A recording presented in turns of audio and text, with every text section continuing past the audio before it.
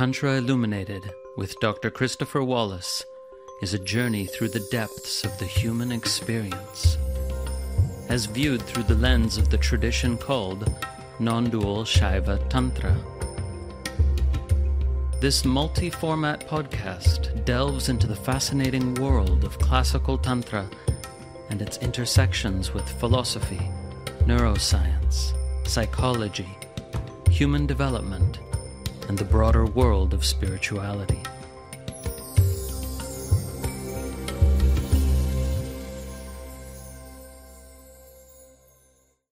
This episode is an interview recorded a few months back for the Keen on Yoga podcast. The host of that podcast, Adam Keen, interviews me at some length about my new book, Near Enemies of the Truth.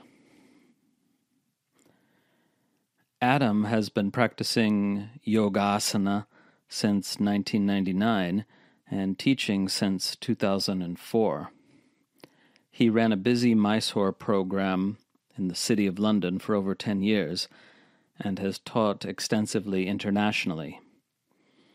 He is a master of Pattabhi Jois's Ashtanga Yoga, trained by Sharath Jois and Mark Darby. Adam's teaching style is framed in inclusivity, compassion, and lucid, explicit practical instruction. Alongside this, he shares his interest in deeper inquiry about the fundamental questions of life, what we're doing and why we're here. I enjoyed being interviewed by Adam, and in fact did 2 interviews for his Keen on Yoga podcast, the other of which we will share here in due course.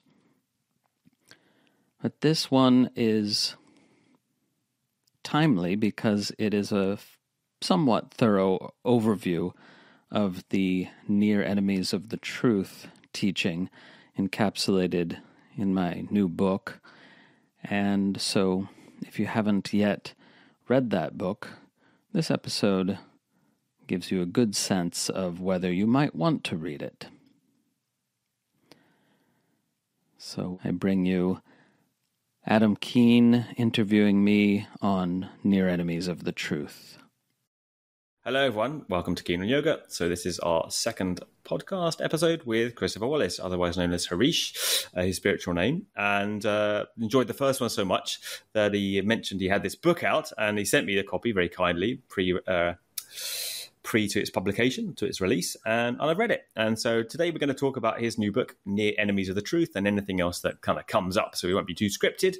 I just want to say I totally recommend it, and I mean that. It's a really, really good book. Near Enemies of the Truth is about spiritual cliches and how they're very similar, or, there's something in them, but they're also very deceptive as well and can stand for going down a bit of a cul-de-sac. But like anything, there's a bit of truth in everything. So, without further delay, let me say thank you again, Christopher, for coming on, Harish, and looking forward to this. Thank you. Yeah. So, the book is...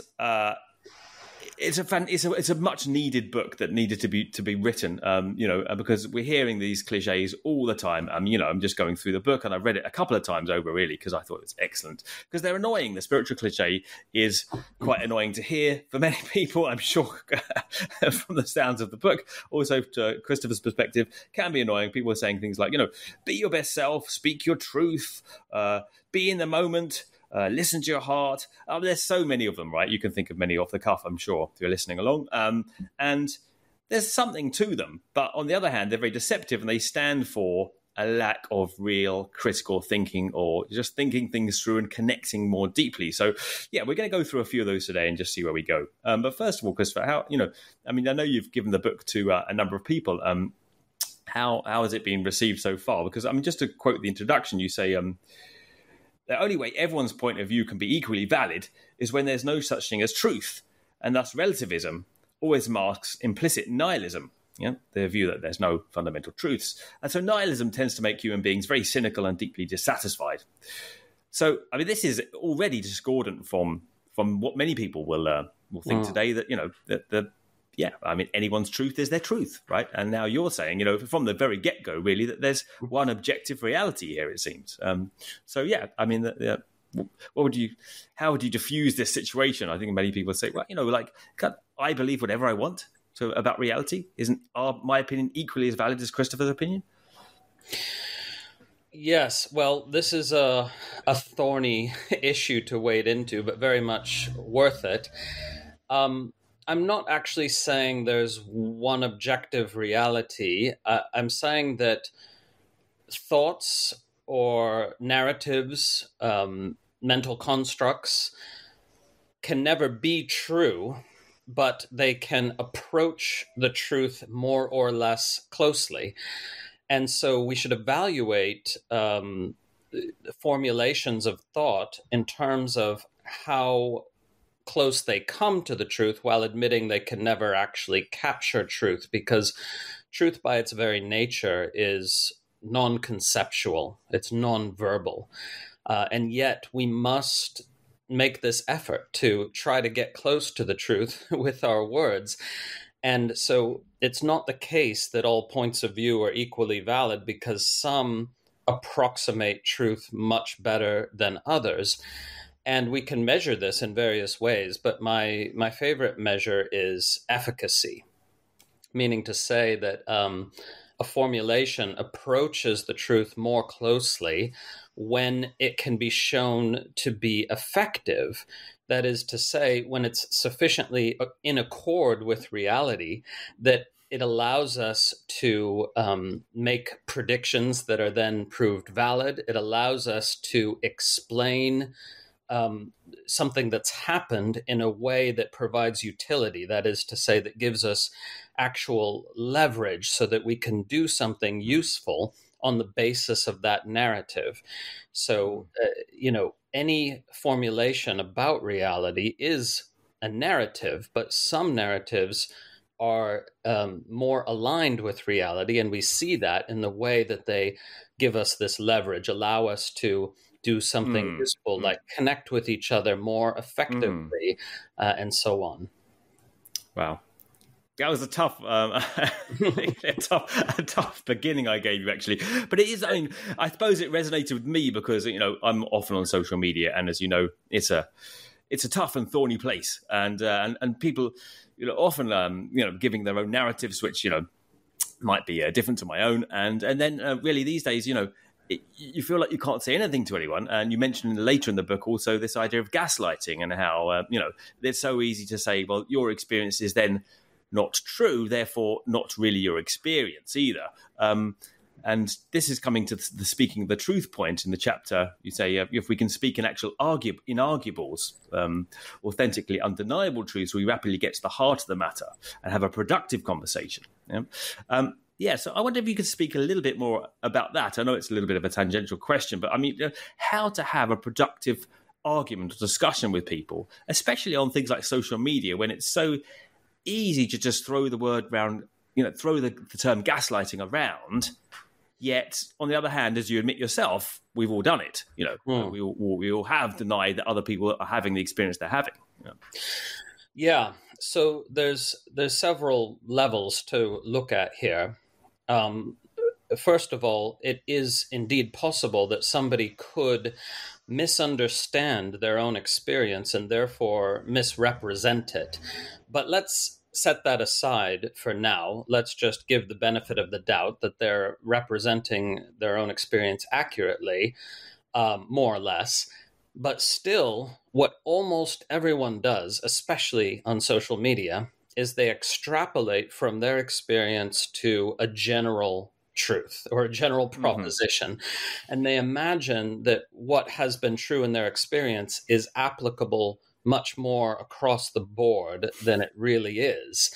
And then they end up sort of weaponizing their truth, usually unintentionally, right? And they try to tell people how it is and how they're wrong but they don't actually take responsibility. They don't say, well, this is my experience and I have no idea if it can be extrapolated to a broader context. They just assume that it can. So that itself is already problematic. And then if we rewind to look at this even deeper issue, why is somebody representing their experience the way that they are? It's usually not just a factual description of their experience, it's an interpretation, and the interpretation is skewed in various ways by their past history, their assumptions, their opinions, their unresolved experiences, the shadow elements of their psyche, and so on and so on and so on. So it gets actually quite difficult to ascertain where truth lies. And I try to clarify it in that chapter by saying, well, you're on the firmest possible ground when you start from the true inarguables. And the true inarguables are, on the one hand, I talk about objective inarguables. That's what everyone can agree on. Everyone can look and see, oh, yes, that's the case, right? Subjective inarguables have to do with what you are viscerally feeling, not your interpretation, but what you're actually feeling. So, this there could be countless examples, right? Yeah, maybe the argument of the kitchen is a good one. Maybe mention that coming into a dirty kitchen. Very simple. It's a very simple thing that many people have experienced because we have housemates or roommates and we don't have the same behavior patterns as them. So I give the example of you come into the kitchen in the morning and it's a big mess, and our usual go-to is to just judge the person and say, oh, what a slob or whatever. But if we want to have a productive conversation, we need to base it on inarguables. So, for example, when I came into the kitchen this morning and I saw the sink full of dirty dishes, right? Everyone can agree the sink is full of dirty dishes. So it's an inarguable.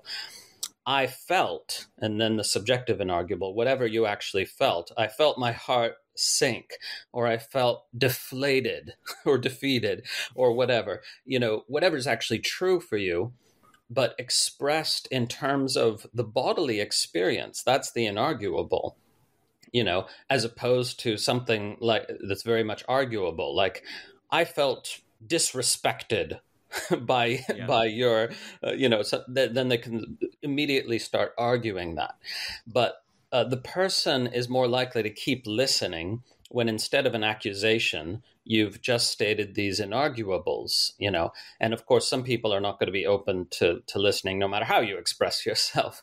But it's really about how we can heal and deepen human relationships by sticking to the most basic, the most visceral truths instead of arguing for our interpretations of our experience. Because already interpretation is getting further and further away from the base truth of the experience. And then you just keep doing that because whatever response the person gives you, let's say even though you've spoken in this non-accusatory way, let's say they get defensive anyway, then you would respond to that with your inarguable truth. It's like, oh, when I hear you respond that way, I feel frustrated.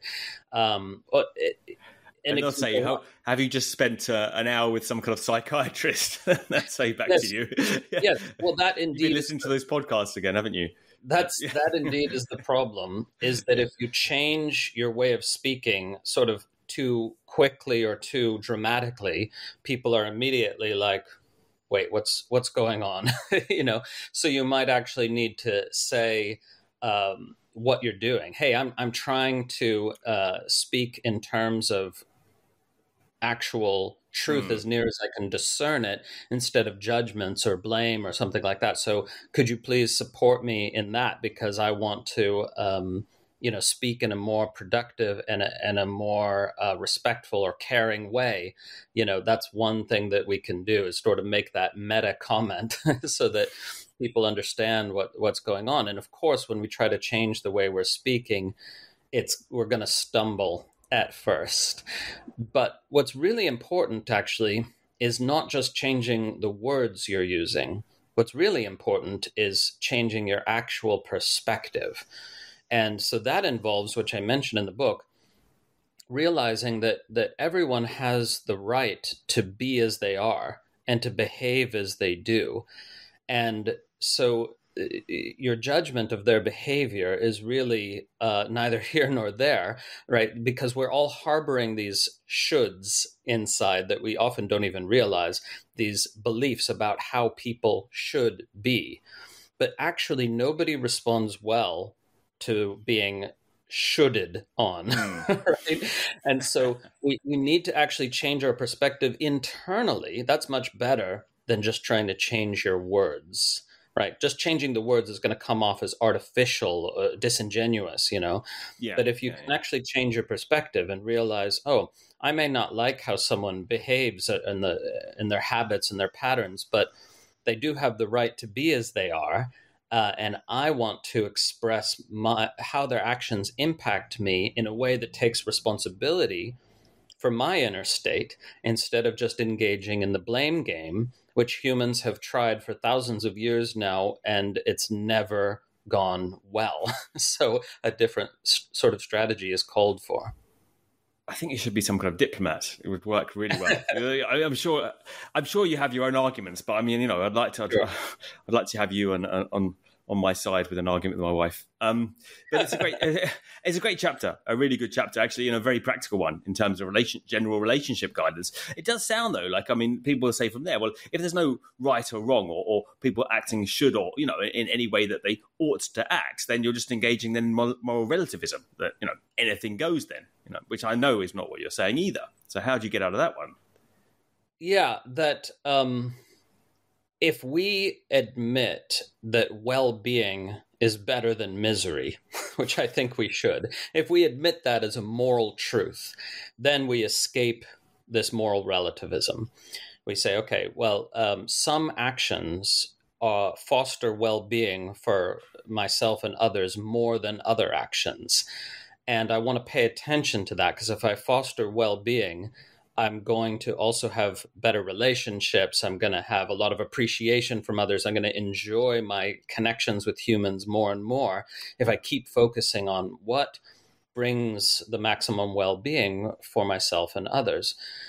But at the same time, we have to admit that any moral truth that we discern is not embedded in nature itself, right? We know nature's not fair.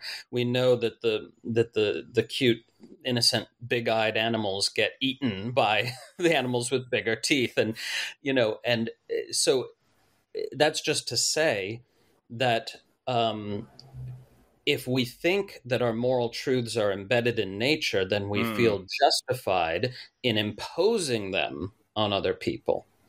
And if somebody doesn't want to admit that well-being is better than misery and guide their actions by it, we can't say, well, you should be different from how you are. All we can do is simply step away from them, is to not engage with those people. And so those people find a new motivation for changing their behavior in noticing that nobody wants to engage with them, right? And for this, we have to be willing to be impolite in a way, right? Because oftentimes we are polite even to those who don't exhibit any evidence that they give a shit about anyone's well-being. And I think we need to be more honest with those people and not pretend we're okay with their behavior.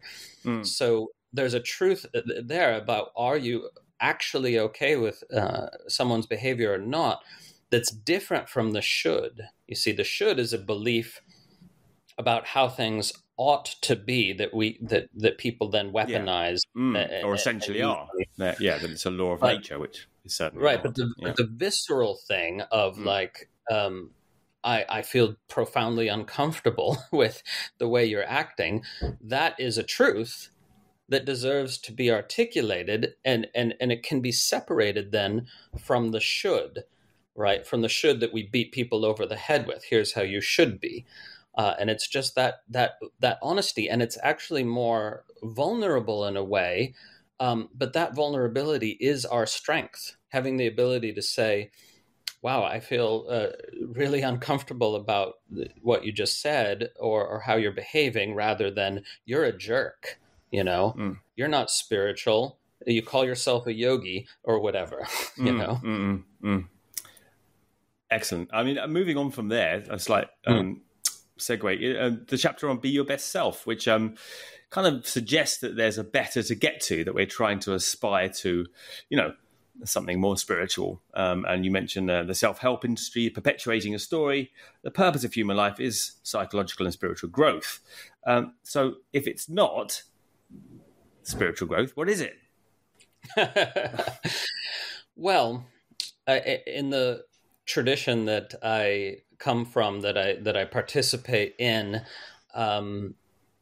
there's a beautiful teaching that each and every being has already accomplished their purpose for being just in existing, right? Your worth is proven by your very existence, meaning to say that the purpose for the existence of a specific embodied being is to embody the aspect of the one or the divine that they do. And they already embody that aspect simply by existing. So the point here is to, if you want to make changes, is to base that endeavor on authentic self-acceptance. That if we look at ourselves and we judge ourselves, hate ourselves, find ourselves lacking, not good enough, I don't measure up, I'm not as I should be, that does not provide us with a sound basis for change, because true beneficial and lasting change can only happen on the basis of reality. And the reality is that you're actually fine as you are, because any notion that you're not is nothing but a thought. You are as you are. And the thought that you're not as you should be, it can't be found anywhere in reality. It's just a thought. It's just a thought based on people's pushback against this or that aspect of your personality or whatever. But they push back for reasons of their own. It doesn't constitute evidence that you're not as you should be. Yeah. And yet we feel this natural impetus to change and grow, which is beautiful if it's based on self-acceptance. Having accepted myself as I am, I feel an inspiration to grow. And that's part of nature. Yeah, you mentioned it, kind of form of a game, you say, a form of playing, intrinsically rewarding activity.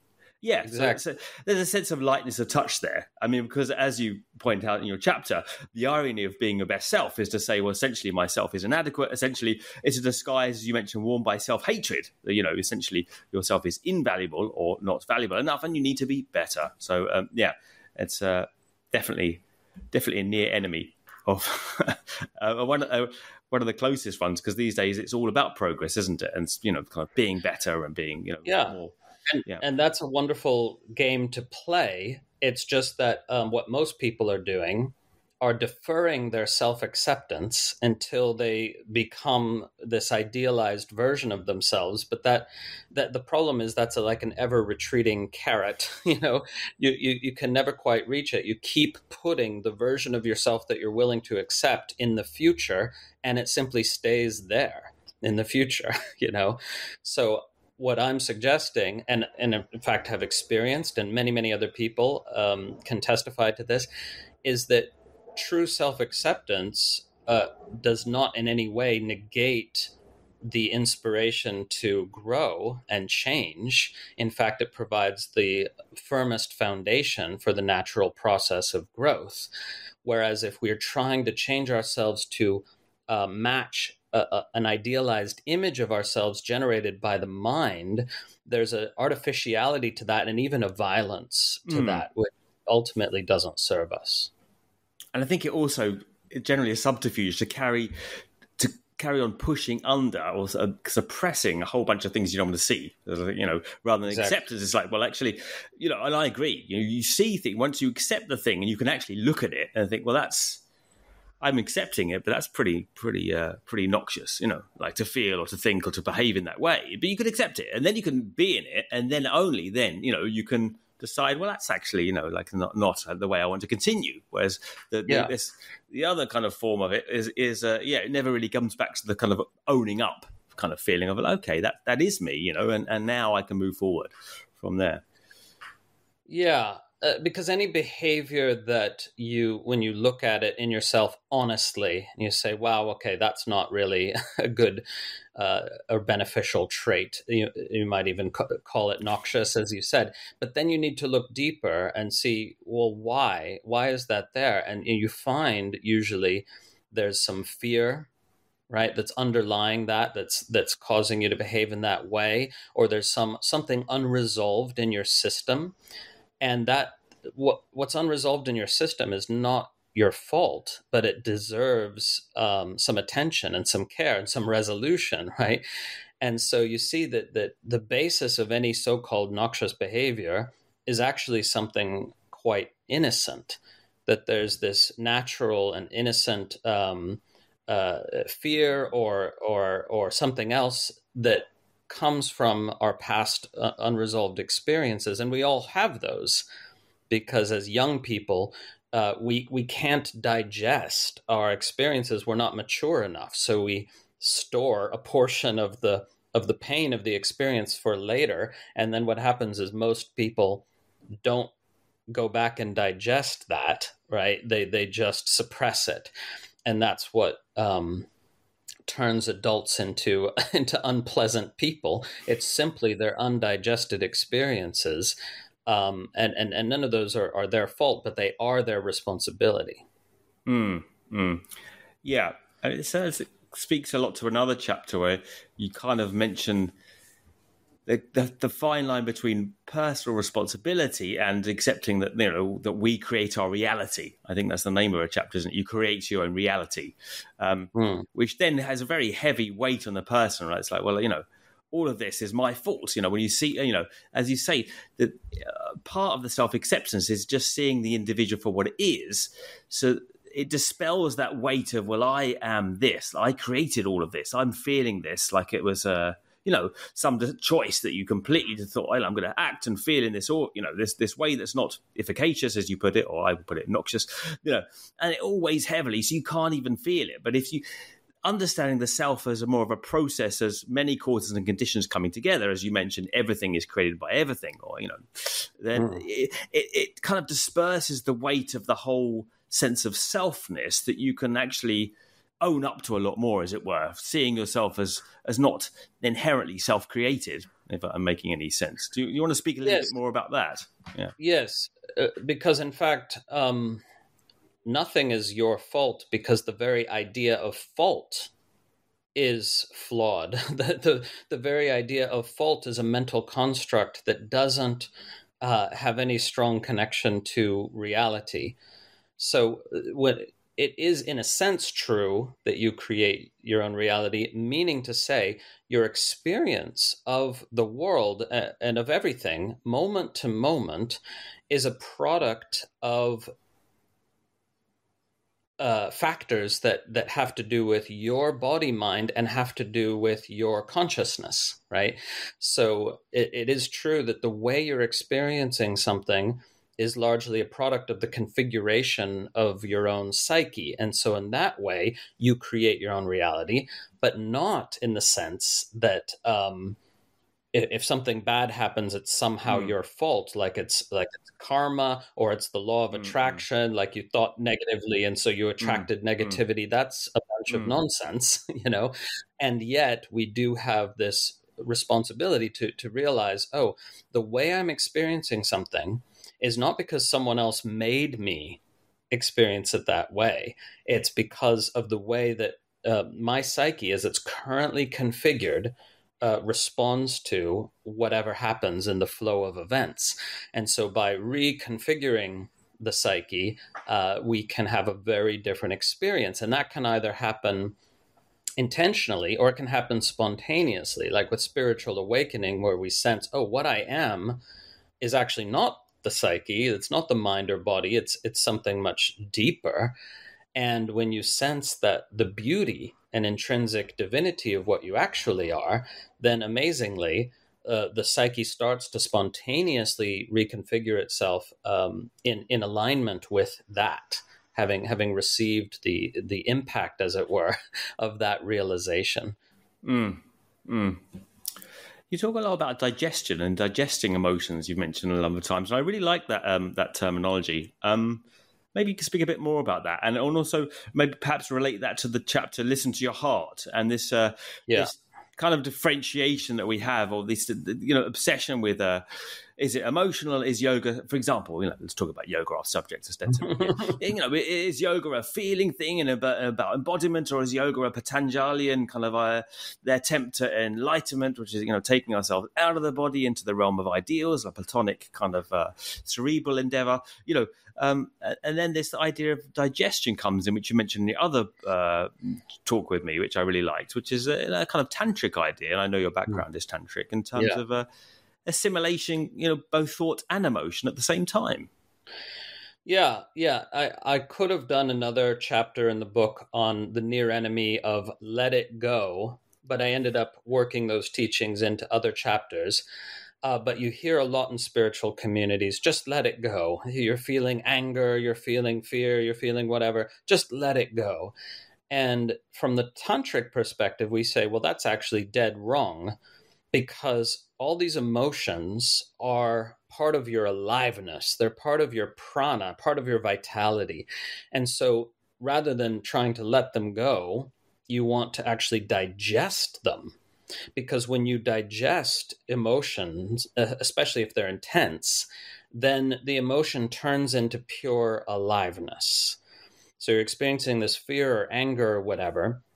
And if you can, to some extent, strip away the story associated with it and just experience the emotion as pure intensity, pure energy, then you find you're able to digest it. You're able to bring it all the way in, and it spontaneously converts to life energy, and you feel more alive. So there's more about how to do this in the book itself. Yes, there is, yeah. But that's the key, is that instead of letting it go or pushing it away or renouncing it, we actually digest this emotional energy, and eventually we learn to digest our stories as well. And then we have more life energy available to us. And actually, it's slightly more complex, because in the digestion process, some of the excess energy naturally flushes out. So we do end up letting go of some of that energy, but not by, you don't have to cue yourself to do that. If you just cue yourself to digest it, I can digest this, I can be with this, and then allow it to digest into my core, then naturally some of it flushes out and some of it amplifies your aliveness. But again, this is only going to work if you can at least partially peel off the story that's stuck to the emotional energy. I think it's a great teaching and not often heard these days, this idea of digestion, because people are walking through life and we never get a moment these days to take a moment and reflect, I think that's a complete, a particularly modern problem that we're having, that there just aren't pause moments these days as much. We don't have as much time for digestion. Yeah. And so this is a tantric. Even when you might have a cigarette break before. Now you're not even allowed to smoke anymore. You used to have a cigarette and you might digest a little bit. Having that cigarette, you might also digest. Right? That's the thing. Now you just look at your phone. If somebody were to smoke but also digest their experience, if they could actually do that, I would bet anything they would be healthier, physically even, than somebody who's not digesting their experience, because that undigested experience toxifies in the system, and that affects the physical body as well eventually. Best point ever, because I used to love smoking. So I'm not saying you should go back. I'll tell the doctor. He told me to. Yeah, but no, it's a great chapter. You mentioned the emotion becomes intensity, neither good nor bad, and the intensity becomes aliveness, as you just said, and the aliveness can express in all kinds of wonderful ways. And this is the idea of tantra, basically, for people that aren't aware of the idea of tantra. I believe tantra comes from the etymology or the root of the etymological root of tan or thread or something continuous, some continuity of experience that all experience is allowed within the spiritual path, as it were, and not some prioritized, this is a good one and this isn't a good one, So, I mean, yes, I don't know whether you sort want of the to idea. correct me. Everything. It's not specifically related to the etymology of the word, actually, which etymologically tantra means an instrument for expansion. Okay. And it refers to, because the root tan is to expand, and tra is an instrumental suffix. It's what you're referring to is the fact that the word tantra in other contexts can also mean a loom for weaving. And so people kind of grabbed onto that idea. Oh, it's like weaving together everything in your life to make a beautiful tapestry. I love that teaching, but it's just a folkloric. It's a modern idea. Oh no! Yeah. But it's still I fall into the old Hatha Yoga Sun Moon kind of folkloric interpretation without my knowing. Yes, but here's the interesting part: is like it can still be a valid teaching and a valid representation of the philosophy, even though the factual claim being made, this is the etymology, is wrong. Okay, yeah, right. Yeah. So it is valid in the sense that Tantra does indeed seek to not reject anything, but rather to weave all of our life experiences into the beautiful tapestry of being. And so every thread, there's no thread that's rejected, right? It's rather, let's find a way to weave it in where it becomes part of the beauty of experience. So indeed, there's no such thing as negative emotions in this tradition. And indeed, I make the argument in the book that there are no emotions that are intrinsically negative because they never prompt you to harm others. No matter how angry you are, the cause of harm is believing a story. It's so-and-so's fault. They wronged me. They should be hurting like I'm hurting or whatever. So the anger itself is not what prompts harmful action. It's the believing a story. So the tradition is saying, as indeed other spiritual traditions also say, that ignorance is the problem, right? So in a non-dual mode, we understand the only actual problem is ignorance. It's not your emotions. It's nothing else. It's just a lack of understanding about your experience that becomes problematic, right? And engenders suffering.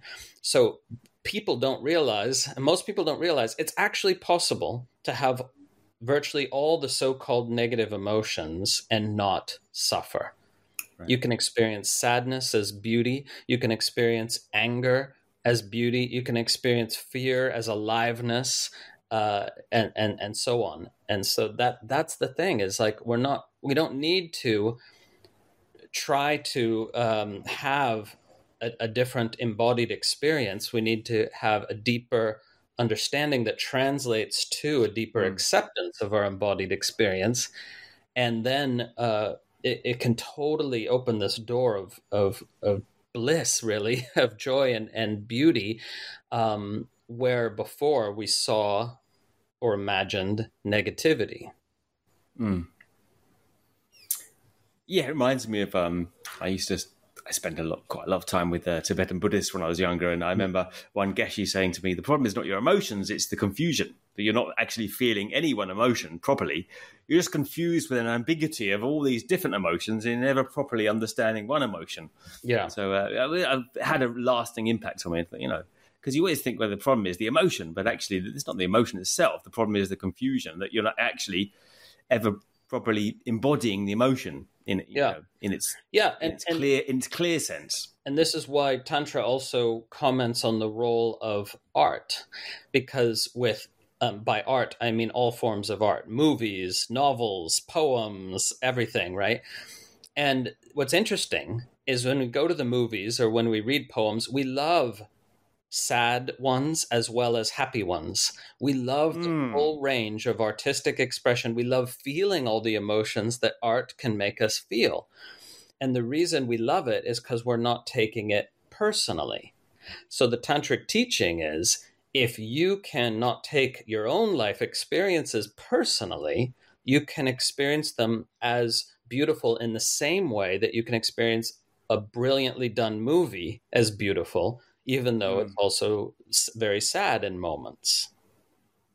I was going to ask you about enlightenment, but I think that kind of answers the question, doesn't it? I mean, what more could one want? Like that kind of flowing experience, because I mean, there's such a poignancy in so many, as you say, with art and with poetry. And you mentioned one of my favorite poems in your book, T.S. Eliot's Four Quartets. I think you referenced Little Gidding. And reading these kind of things, and of course there's an incredible kind of sadness around it, but the emotion is actually beautiful if you're not somewhat ensconced or in kind of involved in your own story with it, which then turns it into a hell.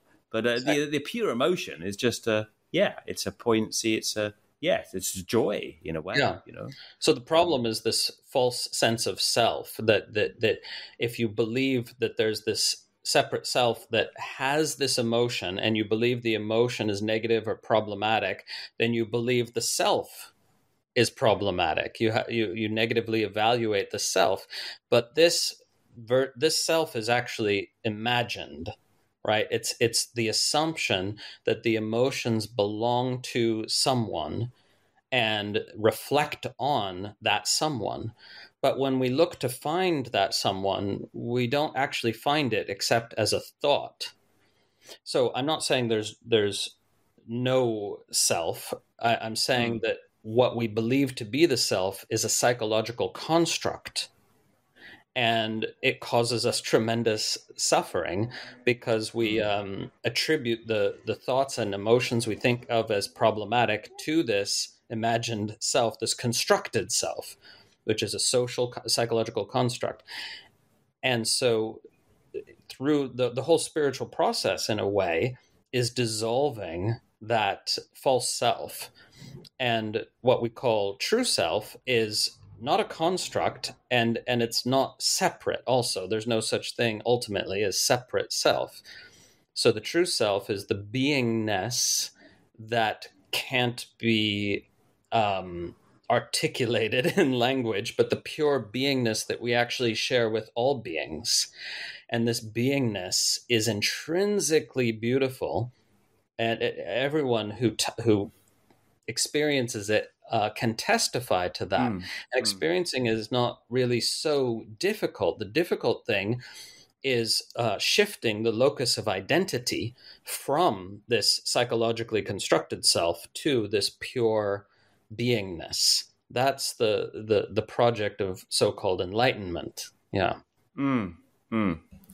Yeah. I mean, I think maybe along those lines, to reference a teacher I know you like, Adyashanti, and he's saying, well, it's not necessarily that different to what you might have felt already somewhat. Perhaps it's the understanding of the experience. I mean, the enlightenment isn't somewhere up here that, you're going to have some crazy kind of ping moments. It's actually, perhaps it's more down here in the present. It's just a question of understanding more clearly the experience that we're already having. And some of those moments, even when you talk about beingness, I think everyone's had the moments of beingness. It's just somewhat they haven't kind of consolidated to the degree that perhaps they could do, So I suppose it's a certain way to say, how does one then use this teaching in daily life? And I'd like then to ask you, as I know I haven't got long with you, to ask you a little bit about your chapter, I Am My Own Guru. And how, yes, well, particularly this time and this week we've had, with certain figures and social media and gurus, to not mention any names. I mean, it seems opposites that the worry about being taught, and receiving instruction on how to do which are difficult and somewhat risky things is real. How do we relate to a teacher these days in the modern idiom, which is not the same way as we may have originally when these texts were authored in the geographical landmass we call India, related to a teacher?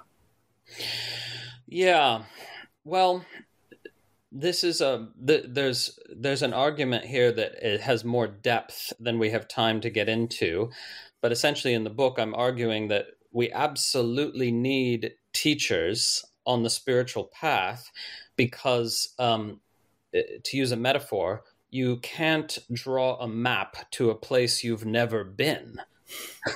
So the teacher is offering you a map, and of course you have a problem here, which is that the teacher has to have been or has to reside, in fact, where you want to go. And you can never be 100% sure because you're evaluating that from this separate self perspective, this dualistic perspective. And yet you have to rely on your own intuition and say, well, it seems like this person is speaking from the place I would like to reside in, so I'm going to listen to them. And you really have no other option unless you just want to trust to luck, which some people call luck grace. But still, if you want to actually do something to make this paradigm shift that I think we shouldn't call enlightenment because that pedestalizes it too much. But this paradigm shift is really possible for any human being who's sufficiently interested in it. And we do need pointers from those who've already had the paradigm shift. And so you have to just trust someone, listen to someone. And if after a while you feel like, you know what, I'm not sure that this person is genuinely speaking from that place, fine, then look for someone else and then listen to them. Because in that process, guided by your own intuition, nobody else's, you keep deepening, because as your sense of what you're feeling into gets deeper, your sense of who's worth listening to gets more accurate over time, right? So it's a process that works. And then what can happen, right, is this paradigm shift, which it's very, very hard to explain because on the one hand, it's deeply familiar, like you're touching into something that you knew even as a little child and forgot. But on the other hand, it's not familiar. On the other hand, it's astonishingly different because to see the world from the perspective of pure beingness instead of from the perspective of the conditioned mind is extremely different. It's an extremely different experience, even though it also has this element of familiarity. So just when you're touching into it a little bit, you experience more of the familiarity. This is like the innocence and wonder of a child. I remember this, but as you go deeper into it, there's this really profound paradigm shift where you're no longer looking to the mind to find the truth about anything, because you've realized that the mind only produces mental representations of reality. It never produces reality. So you have to learn to see without the mental filters.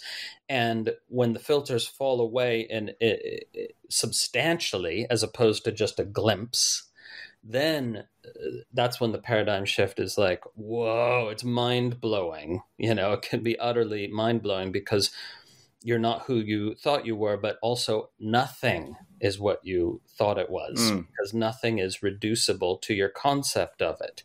And so you end up in this blown open space, this wide open space where you're no longer even an individual.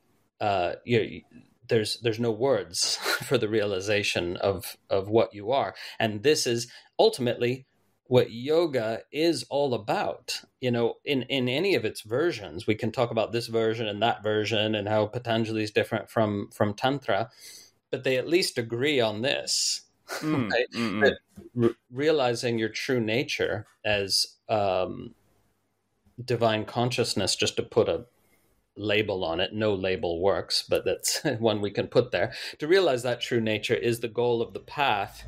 Not only realize it, but be it, live from it. And that's where the different branches of the tradition can agree. So Jesus said, "Be like children." Really, that's a bit of a near enemy, really, isn't it? Yes, yes, yes. Be Like children, but not children in actually a some child. ways. Yeah, yes, yeah. No, I had to say that. But on on a more serious note, I mean, you only say that one of the last chapters in your book is all paths lead to the same goals. Now, now for what you just said, I know it sounds like you're saying that, but you're not, because in this chapter you very much say that you need to have an aim and need to suit your method towards that aim. And when you do that, I think you make some quite serious claims about how the efficacy of your progress, along that path will increase, exponentially once you've got clear what you're aiming for and suited your method appropriately. Now, I mean, could definitely, that's one of my bugbears in the yoga world, is that people really aren't clear what they're practicing for, or they've got some ideas of Patanjali in their back pocket, about some kind of chitta vritti nirodha, but yet they're practicing, asana for quite a while a day, and also looking to feel and looking to experience in asana and in the world. So, maybe you could just wrap up a conversation. We'll talk a little bit about that and, how to, maybe all paths don't lead to the same goal. Yeah, certainly not, right? Because there's many religions and even what we call spiritual paths that have a goal, an explicit goal of an enjoyable after death state, a heavenly after death state instead of a hellish one. That's the goal of that religion. And there's branches of Buddhism that teach this just as much as Christianity. So it's not just an East versus West thing. So, the yoga tradition is not, of course, a religion, and it does have the branches of the tradition do embrace different versions of the goal, even though there's something in common, which is this thing I mentioned of realizing our innate divinity. But the thing you're touching on there about its alignment of view or philosophy with practice and with result. So we need to align those three things: our view, our practice, and the result we're going for. And the thing is, people, when they go to articulate the goal of practice, they often end up regurgitating something they've heard about what the goal should be. And the first thing to do is to be as honest as humanly possible about what your goal actually is, and no waffling about, we're not supposed to have a goal in yoga, we're just practicing for the sake of it, And the thing is, if you are actually practicing for the sake of it, then you are already enlightened. And I doubt that's the case, right? So if the practice itself is the purest joy imaginable, then you don't need a spiritual path, okay? But if you sense there's a deeper experience possible than I'm having as of now, there's a more blissful, more expansive experience possible, then you're practicing for that. But then you need to define it in terms that make sense to you, that are really real for you. And then once you've defined what you're practicing for, where you're aiming the practice, then you need to look at, does the practice I'm doing actually lead to that goal, or is it likely to lead to that goal? And that's where we need to consult with teachers as well. And we say to our teachers, hey, well, this is my goal. And this is my practice. Do you think I'm missing something in the practice that might help me reach the goal, right? And if the teacher has any real understanding of what you're talking about, and you say, oh, my goal is to have access to unconditioned joy and the full expansiveness of being, and my practice is an hour and a half of physical asana a day and 10 minutes of pranayama, then the teacher, again, if they know anything at all, will say, no, that practice is not going to lead to that goal. It's not going to actualize as that goal. You're going to need to add in some other elements, such as, the problem is, what do we call it? Because as soon as I say meditation, people think, oh, that means stilling your mind, quieting the mind, focusing on one thing. But no, I would use other terms actually, like communion with reality, sitting in openness and being with what is, not your story about what is, but being with what is as fully as possible. That practice is indispensable if you want to actualize the more spiritual goals of yoga. Can I just ask where this current idea of meditation came in? Does it have a place where we pulled it from, or is it really a modern fabrication? No, it comes simply from a misunderstanding of Patanjali, a misunderstanding of that sutra you cited, number 1.2, which people translate as, yoga is stilling or stopping the fluctuations of the mind, right? But I argue it's been mistranslated by most people, not all. And the real translation, if you look in the commentaries and look deeper into the text, the correct translation is yoga is the state in which the churning of the mind has become still. And notice it's not then a verbs telling you what to do, still your mind. That yoga is the result of practice. In that sutra, it's not the practice, it's the result of practice. And so that's the fundamental misunderstanding. If you practice, then you achieve the state of yoga, which is a state in which the churnings of the mind have settled, have become still of their own accord, spontaneously as a result of the practice. So the misunderstanding that comes from that mistranslation, yoga is stilling the fluctuations of mind. I've got to still them. And that's not what Patanjali was actually saying. And it's not what anyone would say if they really have deep experience in this, because you don't get anywhere by trying to make your mind still. You want to create the conditions in which the mind naturally settles down and eventually does drop into profound stillness of its own accord. When they're talking in the Bhagavad Gita then about meditation, I mean, there seems to be talking about, sit, there's a certain chapter, I think chapter 6, sit with your spine straight and you're, breathing in and out regularly on a seat of deerskin, and kusha grass. What are they doing there? What I'm trying to get at, I suppose, is this current idea of meditation as, particularly Vipassana or Shamatha meditation, stilling them, focusing the mind on one point. Is that really ancient? Or yes, it is. It is. But what Tantra argues, and I think this argument can be shown to be true, but the Tantric tradition says all of that is valid, but it is preparatory exercises.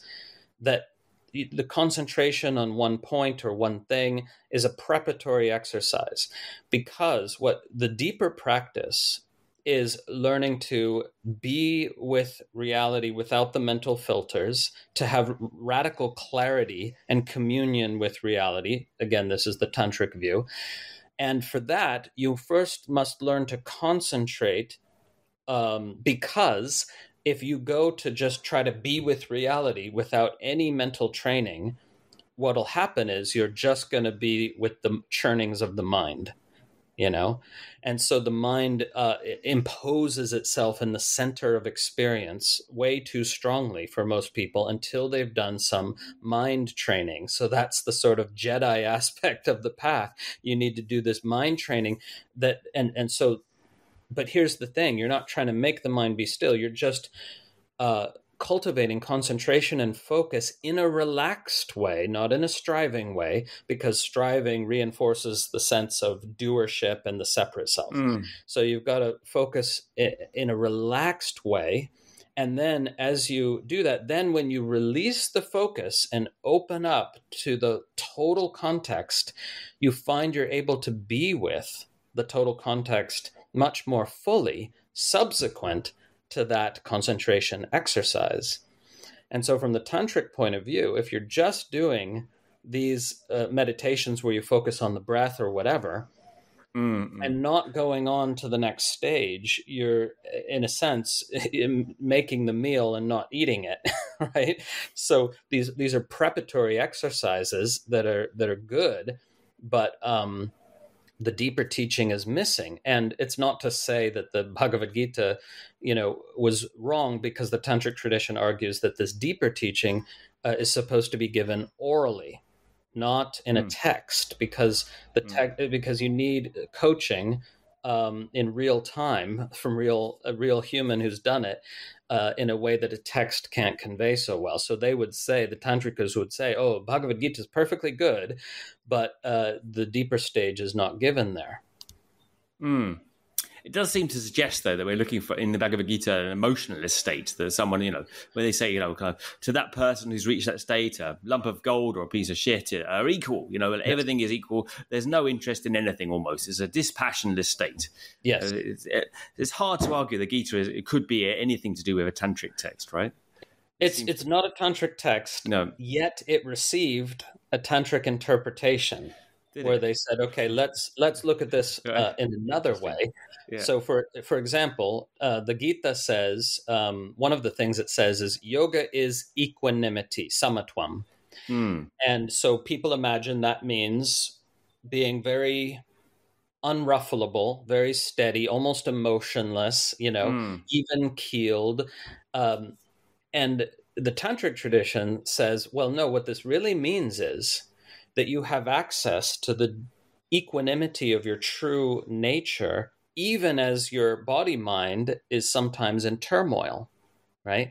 So the equanimity in question is not flattening out the mind. It's having access to the profound okayness of your real being, even when your mind is freaking out. And so Tantra says that's the real equanimity there.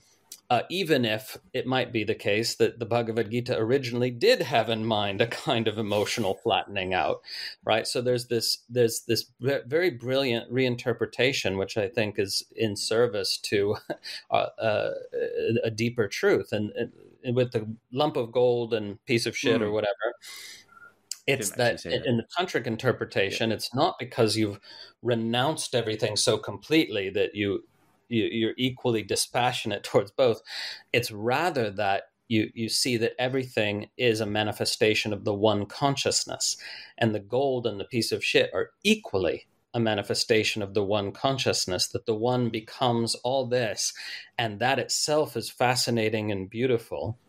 And so we're not caught up in the mind's preferential picking and choosing as much, even though we still have preferences. The preferences aren't as important when you're experiencing that all phenomena are equally an expression of the one. And so that's the way they would interpret that. So this is the inclusive nature of the tantric tradition. Is it will reject and negate some things like Patanjali's dualism, but in general it tries to include as much as possible from the earlier tradition and just reinterpret it. Do you have a particular text in mind for that interpretation of the Gita? I know people are going to ask him about which text it is before I have to bother you with that. Say it now. Abhinavagupta wrote a commentary on the Gita, giving it a tantric interpretation, and that's called the Gita Sangraharta. No, I'm forgetting the title now. Gitartha Sangraha. That's right. But anyway, so that has been translated, but not as well as I would like. But we can put a link to that if somebody's interested in. It's a decent. I don't want to say it's bad. It's a decent translation, but well, there's a bit more work for you to do anyway. Yes, retranslate that tantric text. Okay, but last thing on that. Rather than looking for this or that book, the tantric tradition says, find a good teacher, and they can share with you these beautiful reinterpretations, because oftentimes the books, unless they're translated brilliantly, they can be quite dry or incomprehensible. So we're as a spiritual culture, we're a bit too book focused, I say ironically. Right? But discovering a book that you love really should channel you towards the teacher who wrote the book, because it's in these dialogues, in this engagement, that the spiritual path unfolds more efficiently. Because if we just read the books, we end up often being kind of armchair spiritualists, and we feel good about the contemplations we're having, but they don't have the same impact on our daily lives. Yeah, and we can certainly say that you've got enough stuff on YouTube as well. If you want to check Christopher out on YouTube, he's got loads and loads of very generous chats on all things Tantra on YouTube as well. So you can check him out after reading the book. And the book's got loads. I mean, I wanted to ask you about loads of other chapters. I might just ask you about one more thing. But, other titles such as You Can Choose How You Respond. That's a really good chapter. Create Your Own Reality. We've talked about a little bit. Finding Your Soul's Purpose is very interesting. I mean, many people today suggest that everyone has their Dharma, which, of course, we all do have our Dharma, that we have to actualize something into a kind of, I've become a, so-and-so movie star or yoga teacher or whatever. Maybe you might talk about that. I was thinking, well, how can we close this? There's a huge burden these days on becoming something, and I did interview someone who wrote a book on finding your Dharma, like everyone has their particular thing, that their particular groove. And I know my wife is always worried about this. I don't have a thing, she says, you have a thing, I don't have a thing. And I say, well, you don't need a thing, you are what you are, so how would you answer that question? Yes, I think the notion of, and this is, again, not just my opinion, I'm basing this on the traditional teachings. The notion of finding your Dharma is really profoundly misconstrued. And it's not a phrase that you ever would find in any of our primary sources, as if there's some kind of mission or purpose written in the stars or given by God that you're supposed to discover. This is, I think, not only wrong thinking, but harmful thinking, because then you end up with this suffering of, I haven't found my purpose. What is my purpose? And your fundamental purpose, as I said, is simply to exist not only as you are now, but from the deepest fullness of your being, right? That's the only purpose that we have, to be, but to be more completely, to exist from the deepest fullness of our being.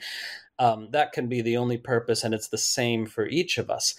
And yet there is this thing, Dharma, and Dharma really here, we're talking about the concept of Swadharma, right? My own Dharma. And people, again, misconstrue that to be like my life mission or something like that. But it really just means responding appropriately to what arises on your life journey. And by appropriate, I don't mean some sort of judgmental attitude, but by actually engaging with what arises on your life's journey, instead of pursuing some imagined ideal. So this is indeed the problem, is that people are constantly prioritizing their mental image of a possible reality over reality itself, which is perfectly insane, right? So following your Dharma is nothing more than engaging with what actually arises on the journey of your life and seeing where it leads you. And of course, there is some choice involved there, because different things arise and you feel inspired to go more towards this thing that's arisen in your life than that thing. But you're still organically responding to what is arising, rather than, doing this thing that the American culture has enshrined as a great thing, dreaming. Right? Dreaming is a romantic term for imagining and giving more weight, priority, and significance to your imagination, your mental image of a possible reality, than to reality itself. And what this tradition says is your deepest happiness is going to come actually from engaging in the aspects of reality that are most interesting and most inspiring to you, and seeing where they lead. And you just keep doing that. It's following the golden thread in your life.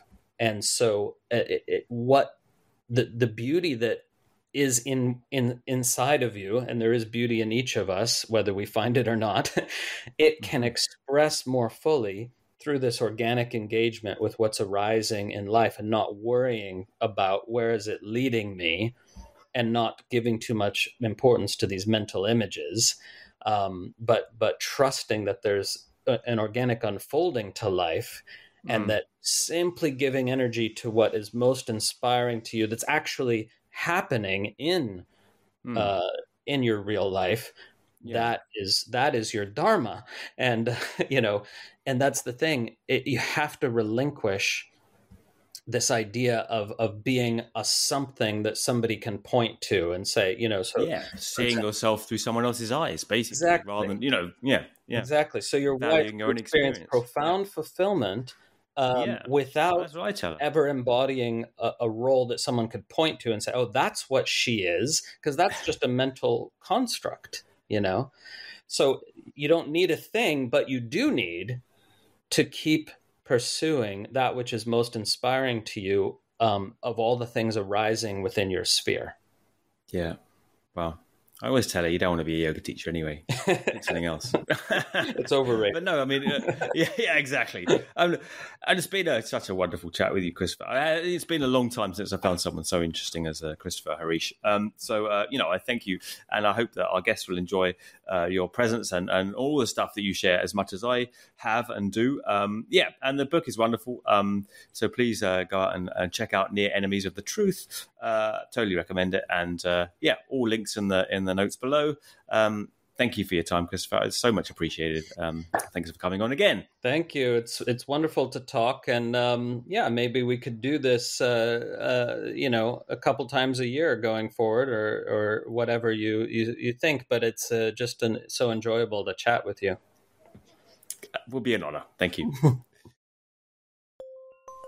Hope you enjoyed the episode.